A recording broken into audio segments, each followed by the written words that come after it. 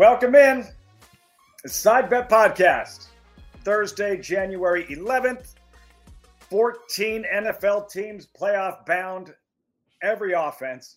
Very pleased they won't have to deal with a Bill Belichick schemed defense. Belichick in the Pats split after 24 years today. Will this crew make it 24 episodes? We'll see.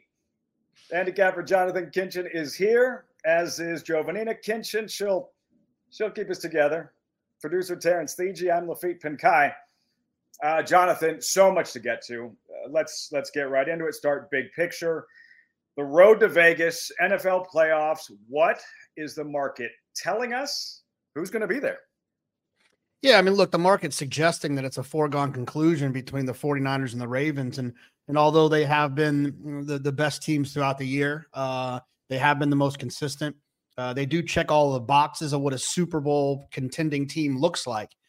Those two teams don't make me warm and fuzzy as teams that, we've seen before as favorites at this point when the playoffs start. So my feeling is that one of them will make it, but I feel like one of them will stub their toe. They're just not these overwhelming types for me. And just looking at the prices now, I think the Lions at like plus 2,200 seems interesting. I kind of teased that a little bit last week. I think the Lions are the type of team that can show up and beat anyone. I think they can lose to anyone too.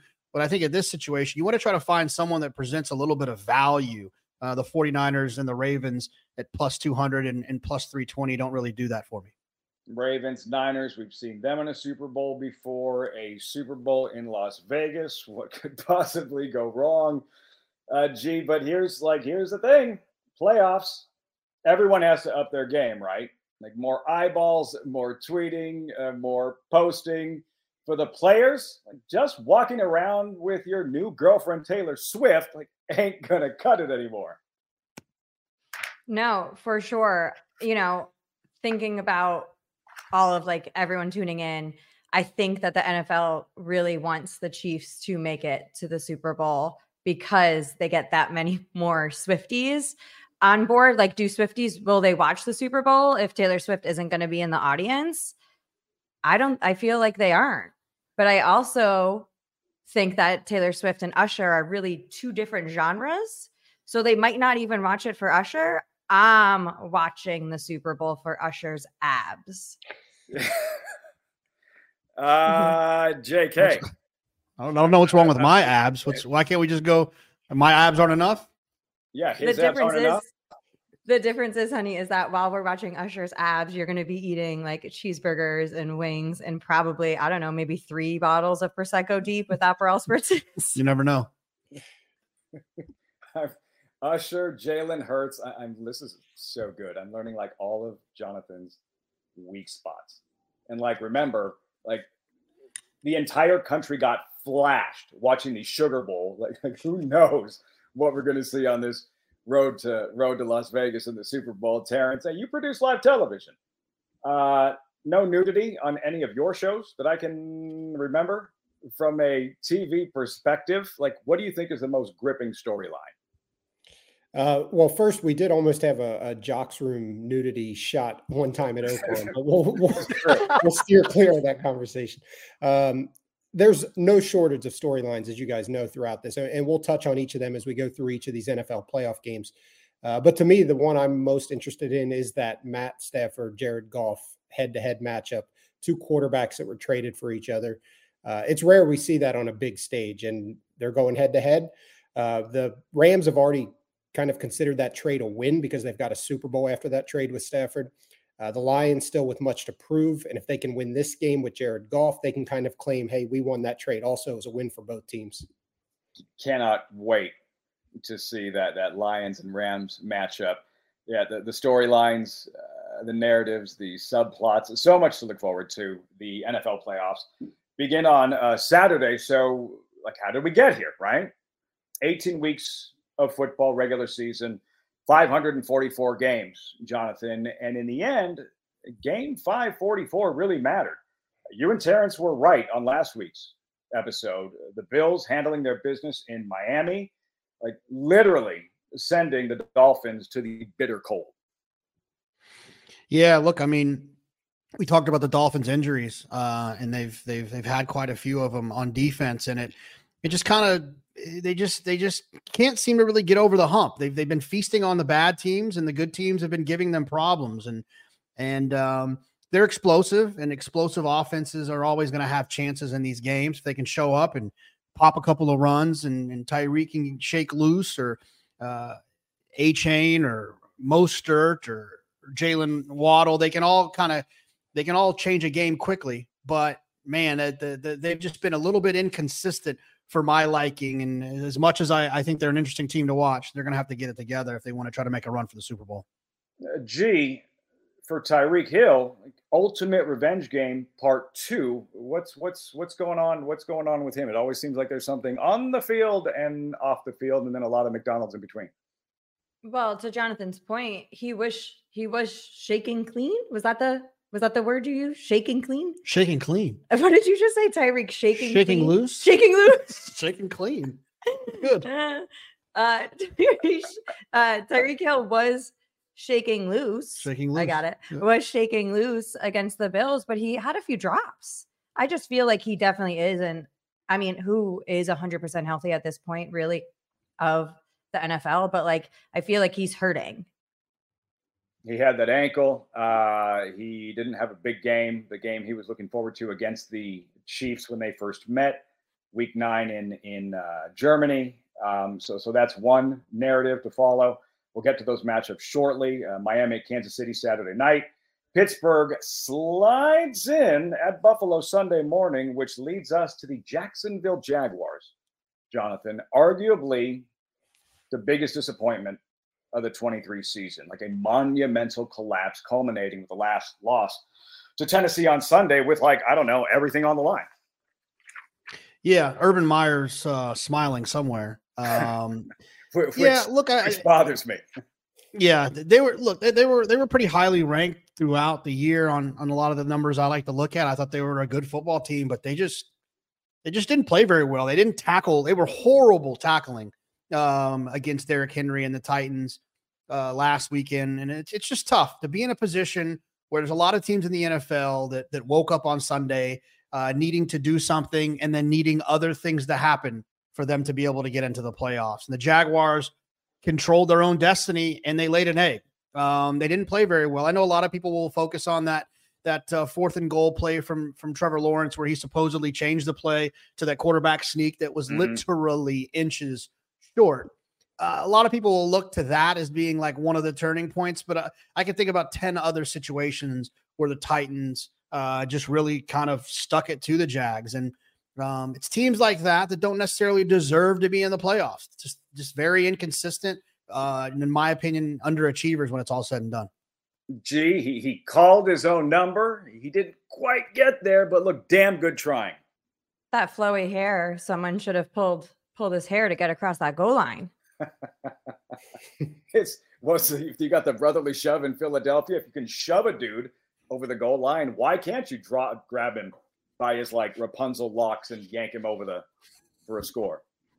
Rapunzel locks. Wow, that was a good one. It's a good name for a horse. The Jags, 8-3 start, 1-5 finish, missed the playoffs. Very disappointing on one of the teams. Really looked like they were trending in the right direction last season. Finally, our favorite topic on the show, the Philadelphia Eagles. Speaking of collapsing teams, the defending NFC champs dropped 5 of their last 6, Jonathan, including this ugly loss to the Giants Sunday, as you rightfully predicted. Well, yeah, I mean, it's just one of those deals where, there's an inconsistency from Jalen Hurts and from the offense that I think has been evident throughout the year. But I will say this about the Eagles, and not trying to sit on the fence here, but I've obviously not been a huge fan of them this year. But, they are professionals. They are a well-coached team.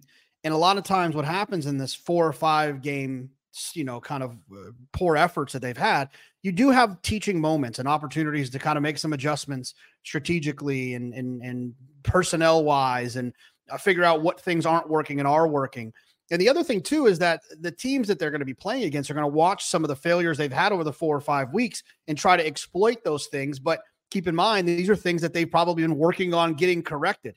They get the right matchup, they can beat teams along the way. Do I think that they're going to be hoisting the trophy, the Lombardi trophy in February? No, I don't think so. But I don't think it's as easy as it might seem on paper to dismiss their chances in these playoffs based on how they've been playing. Yeah, you and I will forever disagree on Jalen Hurts. I think we just look at him from two different perspectives, and that's fine. Where we agree, I think for me anyhow, the Eagles feel broken heading into the playoffs. We'll get into their matchup Monday night with Tampa a little bit later on, G. But you know what? I am disappointed the Bengals aren't playoff bound with Jake Browning under center. His girlfriend Stephanie, like, what would she have worn to a playoff game after showing up last week in like this glued on onesie? Oh no. So I'm all for taking a risk. I really am. I love risk takers, but that was a lot. I don't know. The way that I would do it is I would have fully made it into a cat suit for a Bengal. Like it looks like maybe you're skiing. That would have made sense. Are you skiing? Was it an alien costume transformed into this? And the other thing is like that was cut, like that's custom. Like she put the number on the chest. She put a few of like the spots down the sleeves with a few stars. I mean, that was a conscious choice. And then the fuzzy bucket hat, it's just so overplayed. It's just overplayed. But you know, she's good for her. I don't know when I'll be back here again. Like, I'm making a statement. Food, water. She is just a girlfriend. She is just a girlfriend. He's going to lock that down. Food, water, air, attention. What we need to survive in 2024. Let's get right to it. Super Wildcard Weekend begins Saturday, 4:30 Eastern. Cleveland at Houston. Browns favored by 2.5 on the road. Total 44.5. Jonathan, all about the quarterbacks. CJ Stroud, rookie sensation, 7 years old when Joe Flacco made his NFL debut on Saturday. They'll meet in a wild card game. Yeah, that's pretty crazy spread there between the ages of those two. You know, the Browns all year have been really good on defense, and there's that old saying that defense wins championships. But as I've watched this NFL this year and even last year and the year before that, it's really transitioning into a league with the rules and a lot of the things that happen that it really does play to the favor of the offense with protecting the quarterback, with all the downfield rules. I mean, I see a holding or an illegal contact down the field at least twice a game that I find to be complete BS. And I think that there is a tendency to lean towards defenses, but if I can get a team that I think excels on offense and they're at home and I'm getting points, it's too hard to pass up. I think the Browns is very attractive because you think they're the better football team, but they do still have someone who's my age playing quarterback, and I think that could be a little bit of a concern. I'm going to lean on the Texans here at home with youth. That Texans O-line via the Cleveland defensive line, I expect Stroud to be under heavy pressure and duress. I liked your notes. In the notes, G, just CJ Stroud is my friend. Why? I went to his Twitter and just kind of was perusing his Twitter, and I like him because he's very much so for prison reform. So I think his dad's in jail. I think his father's in jail for like a petty crime. And he's like an advocate for prison reform. So I just felt like that was cool. CJ Stroud, 22 years old, like good decision maker. Like I was not a good decision maker at 22, G. What were you doing at 22? Like, what is the most asinine thing you did in your early 20s? Cover your ears, Jonathan. I was running all over Alphabet City in New York City. I don't know. My brother Ronnie basically had to call the cops on my best friend Katie and I because we were literally taking our shoes off and throwing them at people because we were so drunk. And Ronnie's like, I'm not dealing with this shit. I'm calling the cops. We need to have Katie on one of these episodes. She's becoming like a regular without being a regular. Yep. JK in your early 20s. Oh, like what's my on gosh. what's on the rap sheet? This was a tough one. It led to me talk about prison reform. It led to JK reform the next morning. I 6th Street, drunk afterwards, friends in town.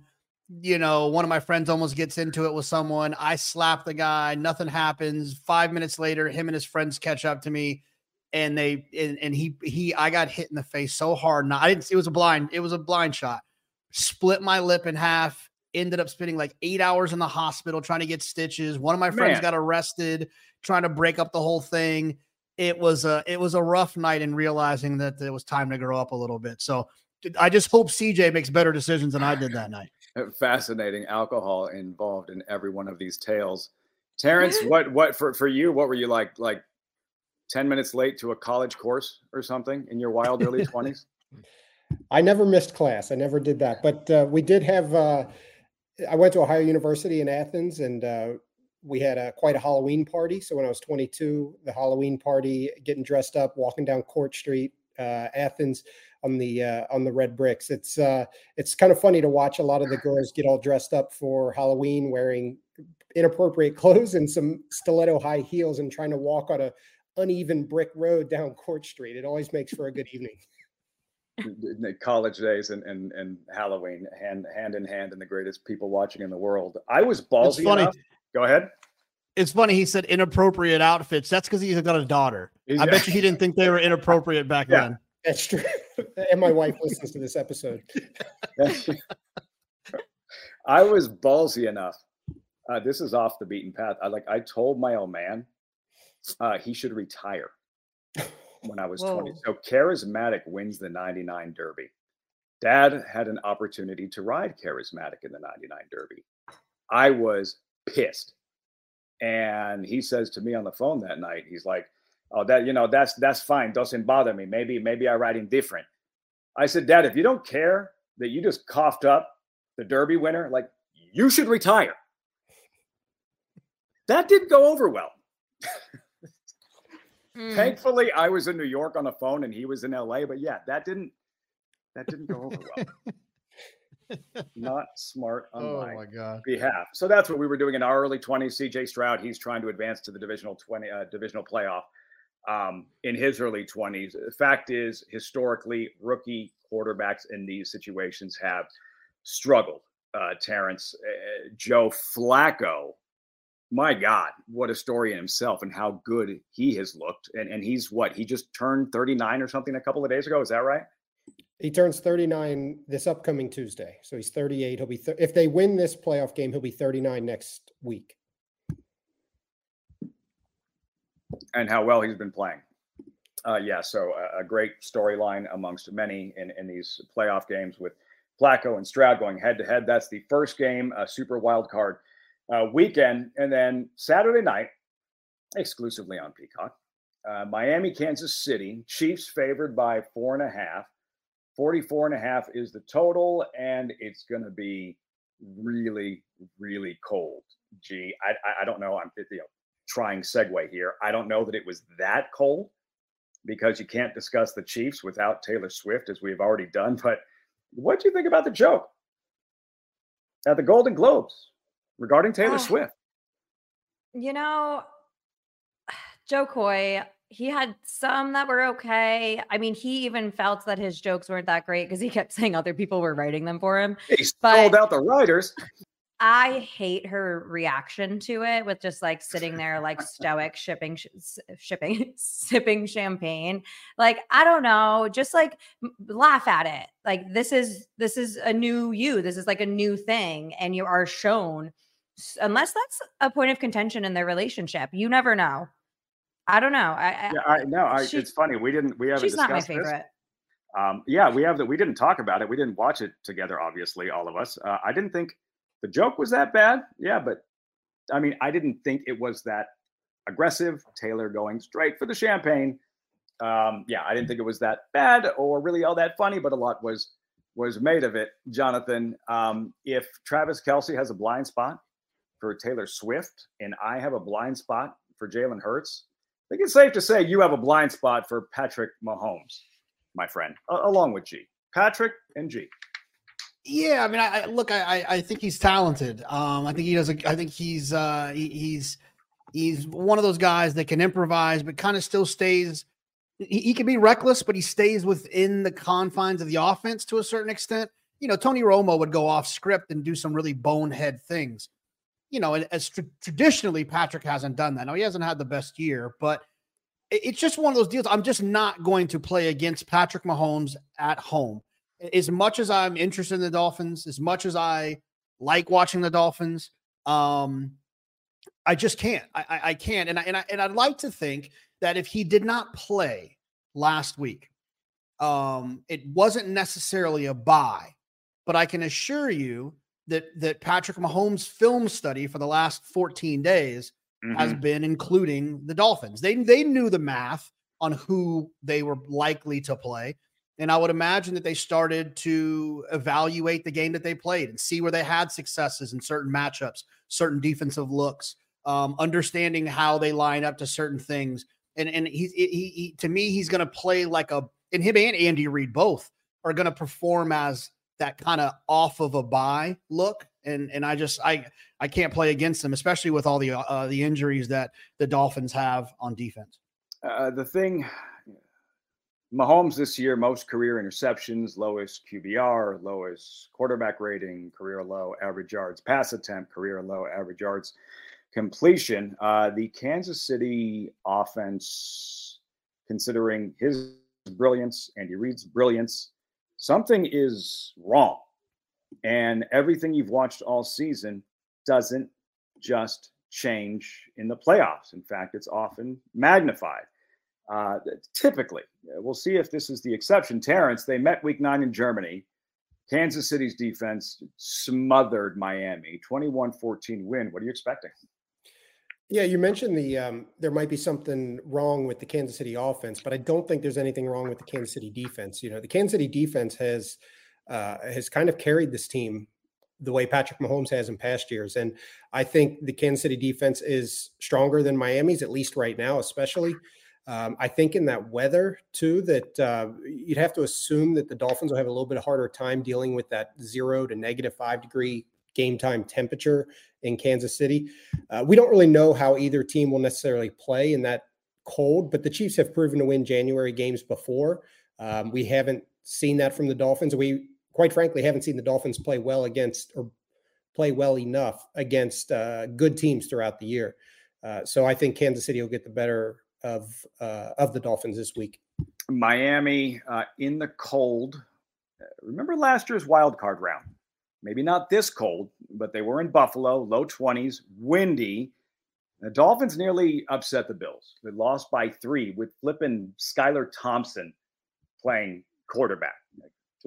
Just saying. Moving right along, 3 wild card matchups on Sunday. We start Steelers at Buffalo. Steelers sneak in.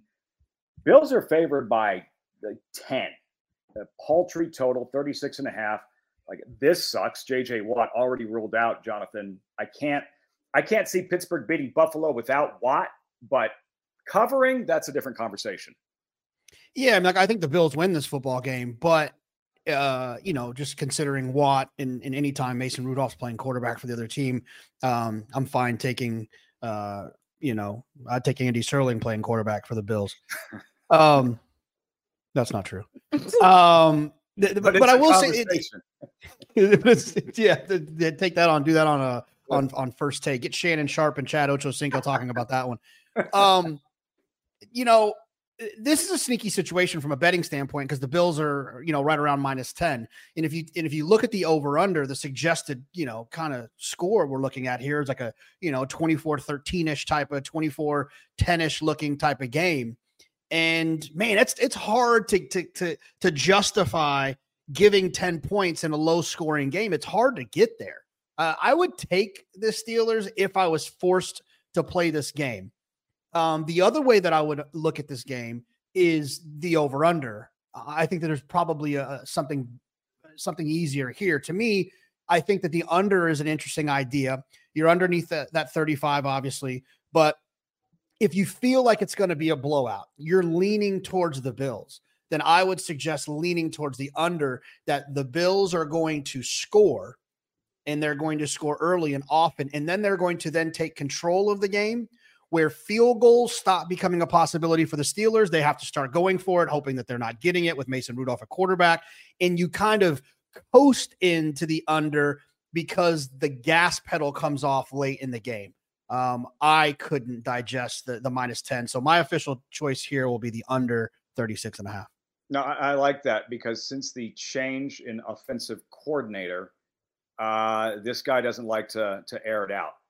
He likes to grind. He likes to take the air out of the football, and he likes to wear teams down, just like we saw in that Cowboy game a few weeks back. And the under intriguing play, looking at these two, Pittsburgh, Buffalo, Terrence, so much focus on quarterbacks, rightfully so.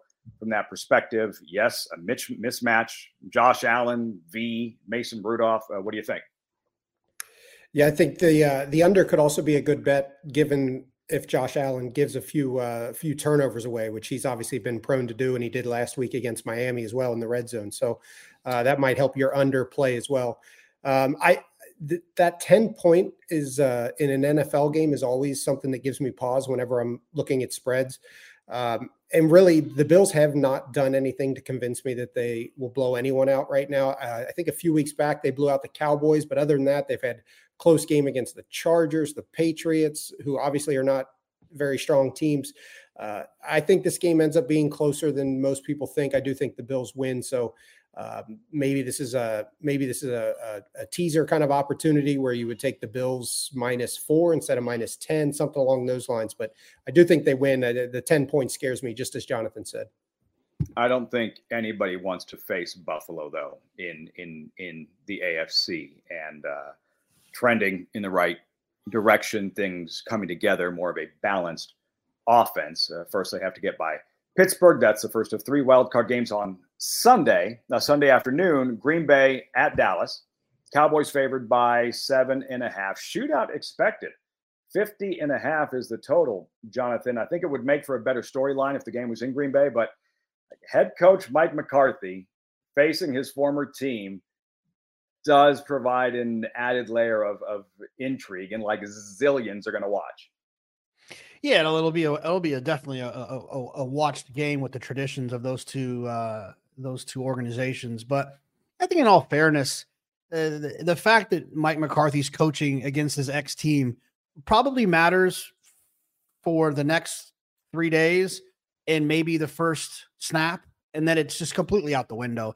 It's not as if a majority of those players on that team were like his players, where he can exploit their weaknesses. It's different football teams. It's got that emotional idea when you're thinking about it all week. But I think when it comes down to it, the Cowboys are just better. As inconsistent as they've been, Terrence has pointed out over a couple of weeks how much better they are at home. And this is the type of game that they show up for, and they take care of business with the home crowd behind them, with the team and the Packers that have kind of limped into this situation with the young and experienced quarterback. Not cutting in line on the 7.5, but I definitely lean towards the side of the Cowboys. And like Terrence mentioned earlier, from a teaser standpoint, this is a wonderful tease game where you can get it down to that -0.5 point, where you basically get it just to be a pick. Yeah. If I was going to play this game straight, I never take -7.5. Like if I was going to take this, I would take it down to the 7. I'd buy that point to get it to the 7 or even the 6.5. And if you really are confident in a blowout, don't take the 7.5. Go the other way and get some positive juice in the form of taking it up to -9.5 or whatever it might be, to take advantage of that opinion. I wouldn't try to limp in -110 on the -7.5. It would be funny if like McCarthy showed up indoor on the sideline with another like Lombardi jacket on, as he did in Green Bay when he was coaching Dallas. But there is a lot on the line for him. Like when asked about his future in Dallas, Jerry Jones responded, quote, like, "We'll see what happens in the playoffs," unquote, Terrence. And then you have as JK mentioned, the experience angle. Like Dallas has it, Green Bay doesn't. Yeah, I think I saw somewhere that the Packers are the youngest playoff team in nearly half a century, 48 years, I believe it is. I didn't realize they were that young. They obviously have the youth at quarterback as well, with Jordan Love playing, being the starter for the first full year here with the Packers. And you know what? He's impressed really coming down the stretch. I think all of us would agree on that. I still think the Cowboys at home, the way Dak Prescott has played, if not for Lamar Jackson, he's probably the MVP winner of the year. The way CeeDee Lamb has played, the way that defense has played. Overall, I think the Cowboys take care of business at home.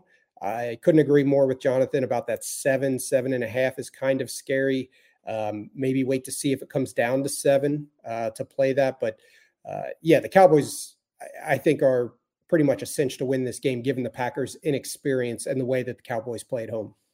At home, yes. The one thing that defense does have a vulnerability. It's a big factor, Green Bay's running game. Aaron Jones has looked awesome since returning from his latest injury. I think he leads the NFL in rushing over the last few weeks. Dallas can be pushed around, as we saw in that Buffalo game a few weeks ago. And also, if Watson plays, I don't know. I'm on the Green Bay side here and wouldn't be completely shocked if they march into Dallas and pull off an upset, and Jordan Love playing at a very high level. And then Sunday night, Rams, Lions in Detroit. Lions favored by 3. Another shootout expected. Over under 51.5. Jonathan, I don't have to ask who you like, because I know, and this goes back a little ways, who your Super Bowl pick was, or NFC team to represent the NFC in the Super Bowl. Yeah, I just think it's interesting. I think that they're an interesting team that offers some value, that they're trying to get it figured out. They play well in the trenches up front on offense and on defense. It's unfortunate. We'll see what happens with Sam Laporta.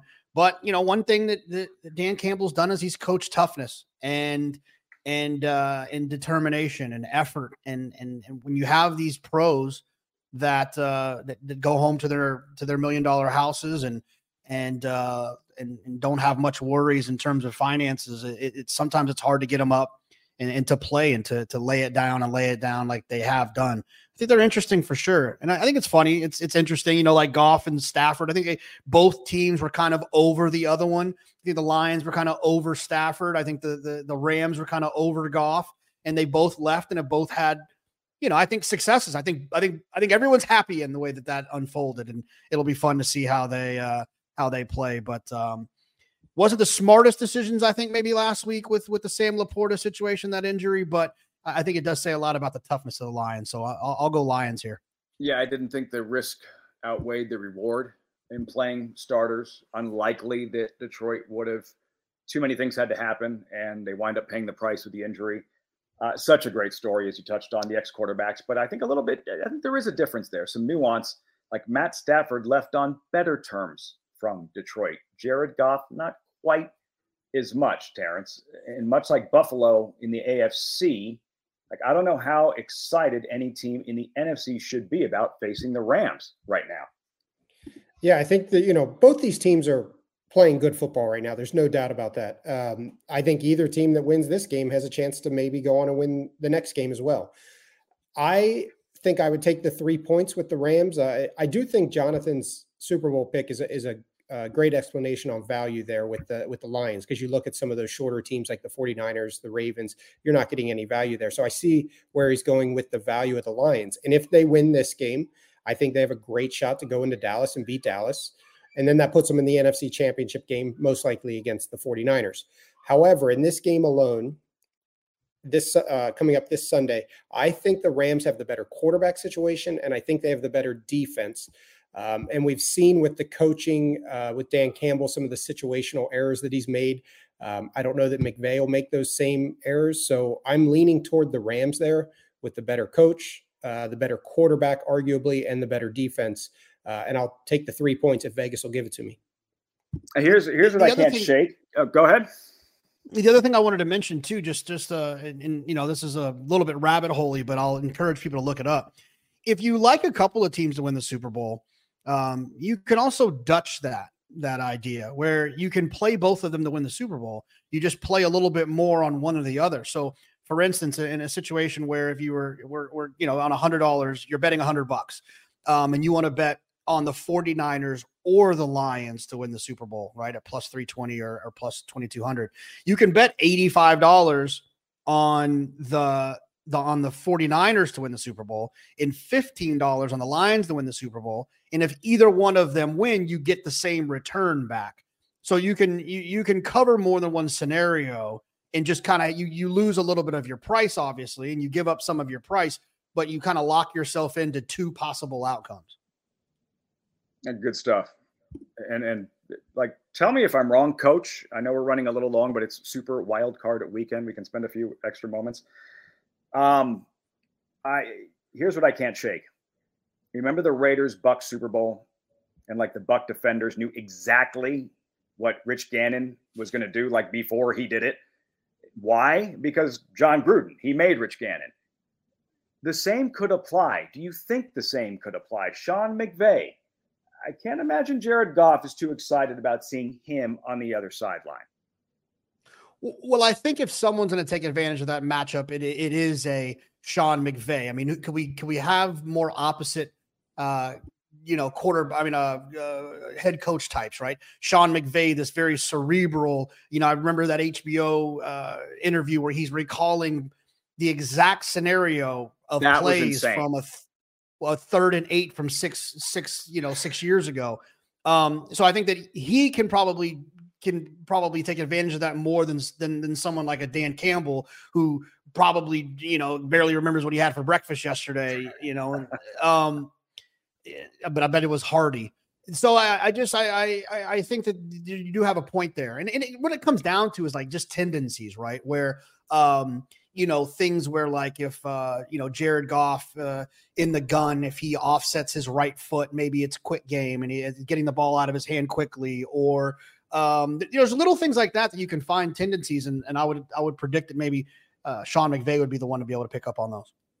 Dan Campbell is not having like yogurt and fruit for breakfast. Nah, he's a hash brown and bacon man. No. Sweet memes, man. I'll take care of you for the day. Finally, I really liked this last year, actually. Monday Night Football wildcard game of Philly at Tampa. Bucks 3-point home dogs. 43.5 is the total. Jonathan, you've been anti-Philly and you've been like dead on, balls accurate. My cousin Vinny reference. I don't expect you're going to pivot anytime soon. No, I mean, this is a situation where I would probably be a no play for me. In terms of the fact that like I have this opinion about the Eagles, but I also like am fence sitting a little bit that they could jump up and perform at a high level. I'm not a huge Baker Mayfield guy. It has nothing to do with the fact that he went to Oklahoma. But it's more of the idea that I respect what he was able to do with the Bucks, while Jameis Winston was unable to do it with the Bucks. Jameis Winston, what a trash can disaster that guy is. But this is a no play for me, just because I don't know who's going to show up and who's going to play well. I would more use this as an information gatherer for next week. I would watch this game intently to try to figure out how I can take advantage of the winner coming out of it. The other thing to do in this day and age that I forget about is the ability to play games in game. You don't have to make a decision. Watch the first drive and let the Eagles, have an unfortunate fumble driving while they went up and down on the field, and then the Bucks go down and score. They're up 7-0. Now you can take advantage of the fact that the price or the line might be a little bit more in your favor for the Eagles to then play well. So a lot of times with games like this, I'll wait and just kind of let the game unfold and then try to get involved live. You've heard the phrase like, yeah, that guy could screw up a cup of coffee. Jameis is like the only one who could screw up like, hey, victory formation, man. And it still becomes an issue. Philadelphia has all kinds of problems in every conceivable way at the worst time. Defense, a sieve, run and pass. Offense is stale. The longer removed from Shane Steichen, the more he is missed. Locker room issues, reportedly. And now the injuries. Jalen Hurts, finger throwing hand. A.J. Brown's knee. Devontae Smith didn't play last week. Neither did DeAndre Swift, Terrence. So, like, if your preseason darling the Tampa Bay Buccaneers are going to beat the Eagles, who are much more talented. Maybe now's the time. Yeah, I think I'm going to ride with the Buccaneers one more game. I don't think they're a Super Bowl contender. I don't even think they're an NFC contender.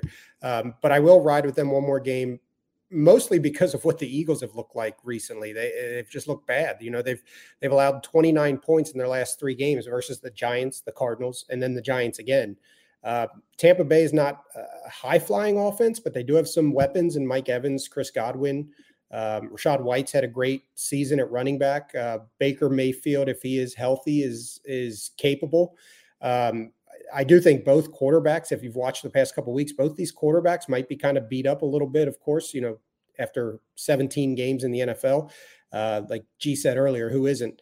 But I'll ride with the Bucs one more time, and it's because of what the Eagles have looked like recently, and kind of I guess being a little stubborn, liking them to win the AFC South. I'll just or NFC South, excuse me. I'll take them one more game and hope they beat the Eagles. And again, just like the Rams Lions, I'll take that 3 points, even if it's not money line. I'll take that 3 points. I do think this game could go over 43.5. That seems low to me. I don't know, Jonathan, if you have an opinion on that at all, but 43.5 seems low. But if you look at the weather in Tampa on Monday, it looks like there might be some rain. So it's one of those, I guess I would wait and see what the forecast looks like on Monday. Yeah, the Bucs. Yeah, really. Go ahead, JK. Yeah, I'd not really. I mean, it's the little bit of the Dr. Jekyll, Mr. Hyde thing, right?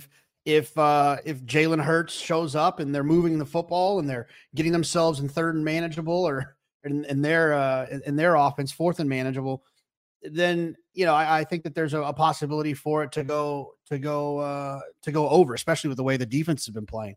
But if they're out there, you know, going 3 and out, punting, the defense happens to show up, it could be a game where it's 13-10 late and you're frustrated that you took the over. So that would also be one T that I would just kind of wait. If it's Monday Night Football and it's the playoffs and people like to be involved, but if you can wait 15 minutes, you can still find some pretty good opportunities. Tampa's last 2 games laid an egg at home with everything on the line. New Orleans, and quite frankly, Carolina could have beat them last week.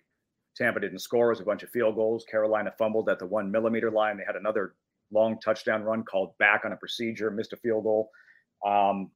They're not entering the playoffs, the Bucs, with a ton of momentum either. But like what I'm looking forward to most is what happens pregame, like specifically the national anthem, or what's supposed to be the national anthem. Honestly, I am here for the Buccaneers playing rap during the flyover. Flyover is kind of badass. Like, why are we playing the national anthem, which is just boring and stupid during a flyover? Let's play some ratchet rap. Let's get the flyover done, and then we'll cruise into the national anthem. I'm here for it. That was nuts. Tell me that wasn't the ultimate, like, you had one job. Literally, like, you had to press one button. And it wasn't even, it wasn't even just like, it wasn't like it was the Black Eyed Peas version of rap, right? It was like something you might see in a dark room with neon lights, and you know what I'm saying? It was pretty ratchet. Like you could sense the absolute panic. And have you guys ever seen on, I think it's NFL Network, they do a thing where they follow the game day preparations for these teams, but not the teams as far as the players, more like the field staff, the stadium crew, like all the game day preparations. There's one that is actually from last season, and it's the Tampa Bay Bucs, and it's this amazing woman who puts on a great show. All the timing to the flyover, it's down to the second. She nails it, and she does an amazing job. When G sent that Instagram over of the national anthem, my first thought was what that woman's reaction was when she timed all this out perfectly and somebody played rap music instead of the national anthem. Somebody from that staff is no longer part of that staff. So a quick run through the Super Wildcard weekend. I'll get started on Saturday. Before we wind things down, guys, want to get your thoughts on the national championship game Monday night, Jonathan, with Michigan, proving to be just too much for Washington in Houston. Yeah, they were just better than Washington. We had talked about it. I think Washington was pretty fortunate, and that's not coming from a Texas fan. I think they were fortunate to be where they were through some situations, escaping Oregon State, overcoming a double-digit dog against Oregon, and then being able to hold Texas off after that battle as well. So Michigan was just better. I thought they had better players in the secondary. They made a lot more plays than Texas made the week before in defending the pass. They kind of got after Penix a little bit, and he was pretty banged up throughout a majority of the game. So, yeah, I mean, it was a fun game. I would have enjoyed it a little bit more, if something different would have happened. But they deserve a champion. You liked it when a season's over and someone cuts down the nets or hoists the trophy and the confetti. You just want to feel good about that they're a good team, and I felt good like Michigan was. You want to hear the most hypocritical thing ever? Because on this podcast, I was like banging the death. Like, Georgia doesn't belong because they lost. You can't lose a equivalent to a playoff game and advance. That's not the way it works. And in the fourth quarter of the game, I'm like, I really would have liked to have seen Georgia, Michigan. So hypocritical, but that's what I was thinking. Gee, how was the halftime show? Oh my God. Why don't they have like entertainment? Like, what, we're all just going to sit there and talk about what we saw in the first half? Like, we're watching it. Why is there no entertainment during the halftime of the college football championship? My entertainment was watching my husband and my bonus child play UFC on Xbox. Like, what are we doing? The next day, I swear to God, Jonathan was like, I feel like you're a little bit upset that I'm playing video games again. I was like, yeah, you're an adult. It's time to grow up, Jonathan. You know what I told her though? I said, you stop, put childish things away. I've told you. You stop watching. I told her if she stops watching Bravo, then I'll stop playing video games. But both of them are mindless activities. That's a fair trade-off. Bravo's for adults. I do like that. What's the show about when they're on the cruise? The staff that works on the cruise that is entertaining. And it's Jonathan likes that one too. Don't let him fool you. No, I don't. I like spending time with my wife, and sometimes that's what I have to do. He'll be working at the table, and I'll be like watching TV or something, and he's like, "Wait, what's going on?" I was like, "Oh, so you don't want to watch it?" He does say happy wife, happy life often. Gee, I will remind you of that. Terrence, quickly, your thoughts of the natty. Not much there other than what Jonathan said, deserved winner with Michigan. I was wrong liking Washington in the points last week. I tried to get cute. My logic was thinking Washington might be a little explosive, score a touchdown or two in the first half, get ahead on Michigan. And apparently the most explosive play in football is just running off tackle for Michigan. So I was completely wrrong there. Very straightforward. Best team in the country won. End of story. And it's funny too, Lafitte. It's funny too that I had mentioned, like, I had Chris Felica on, and I mentioned what his three plays were. He had talked about Michigan in the second half, which covered. He talked about Michigan overall, which covered, and he talked about no defensive touchdowns or special teams touchdowns. But I don't know if you guys remember, he threw that interception late, and I thought that kid was going to go score, and I was holding my breath, and I texted Felica. He said, my heart stopped. I stopped breathing for a second. I thought the guy was going to go score and ruin that one. So his insights were helpful. Listen to the call. Chris Fowler thought he was going to score. 1,000% Fowler was expecting him to score. Last thought, Jim Harbaugh finally gets there, finally wins the big one, the championship. What is next for Jim Harbaugh? It's funny. Like, I think that he probably appreciates the success he's had. He's been in the NFL to have some success there as well. I would normally say that he'll stick around. What's the point? Why would he leave? He's at a premier university that's going to be good as long as he's there and as long as they want to be good. But I think with the new NIL stuff, the transfer portal, college sports for a coach aren't nearly as fun as they used to be. Why not just go to the NFL and deal with salary caps and have time off? You don't have to deal with recruiting and parents and all of that ridiculousness. And you can also have free agency. And maybe it is something that he'll look into just because of the changing landscape of college sports. And Terrence, it's not like you have to deal with Nick Saban anymore. Yeah, I just feel like, aren't there some pending suspensions for him next year? And I know he was suspended for part of this year, so it's not something he's unfamiliar with. But if he's suspended for part of next season, he's got to deal with a harder Big Ten conference coming in with those Pac-12 teams moving in, the NIL, the transfer portal. Is coaching in college becoming more of a headache than coaching in the NFL?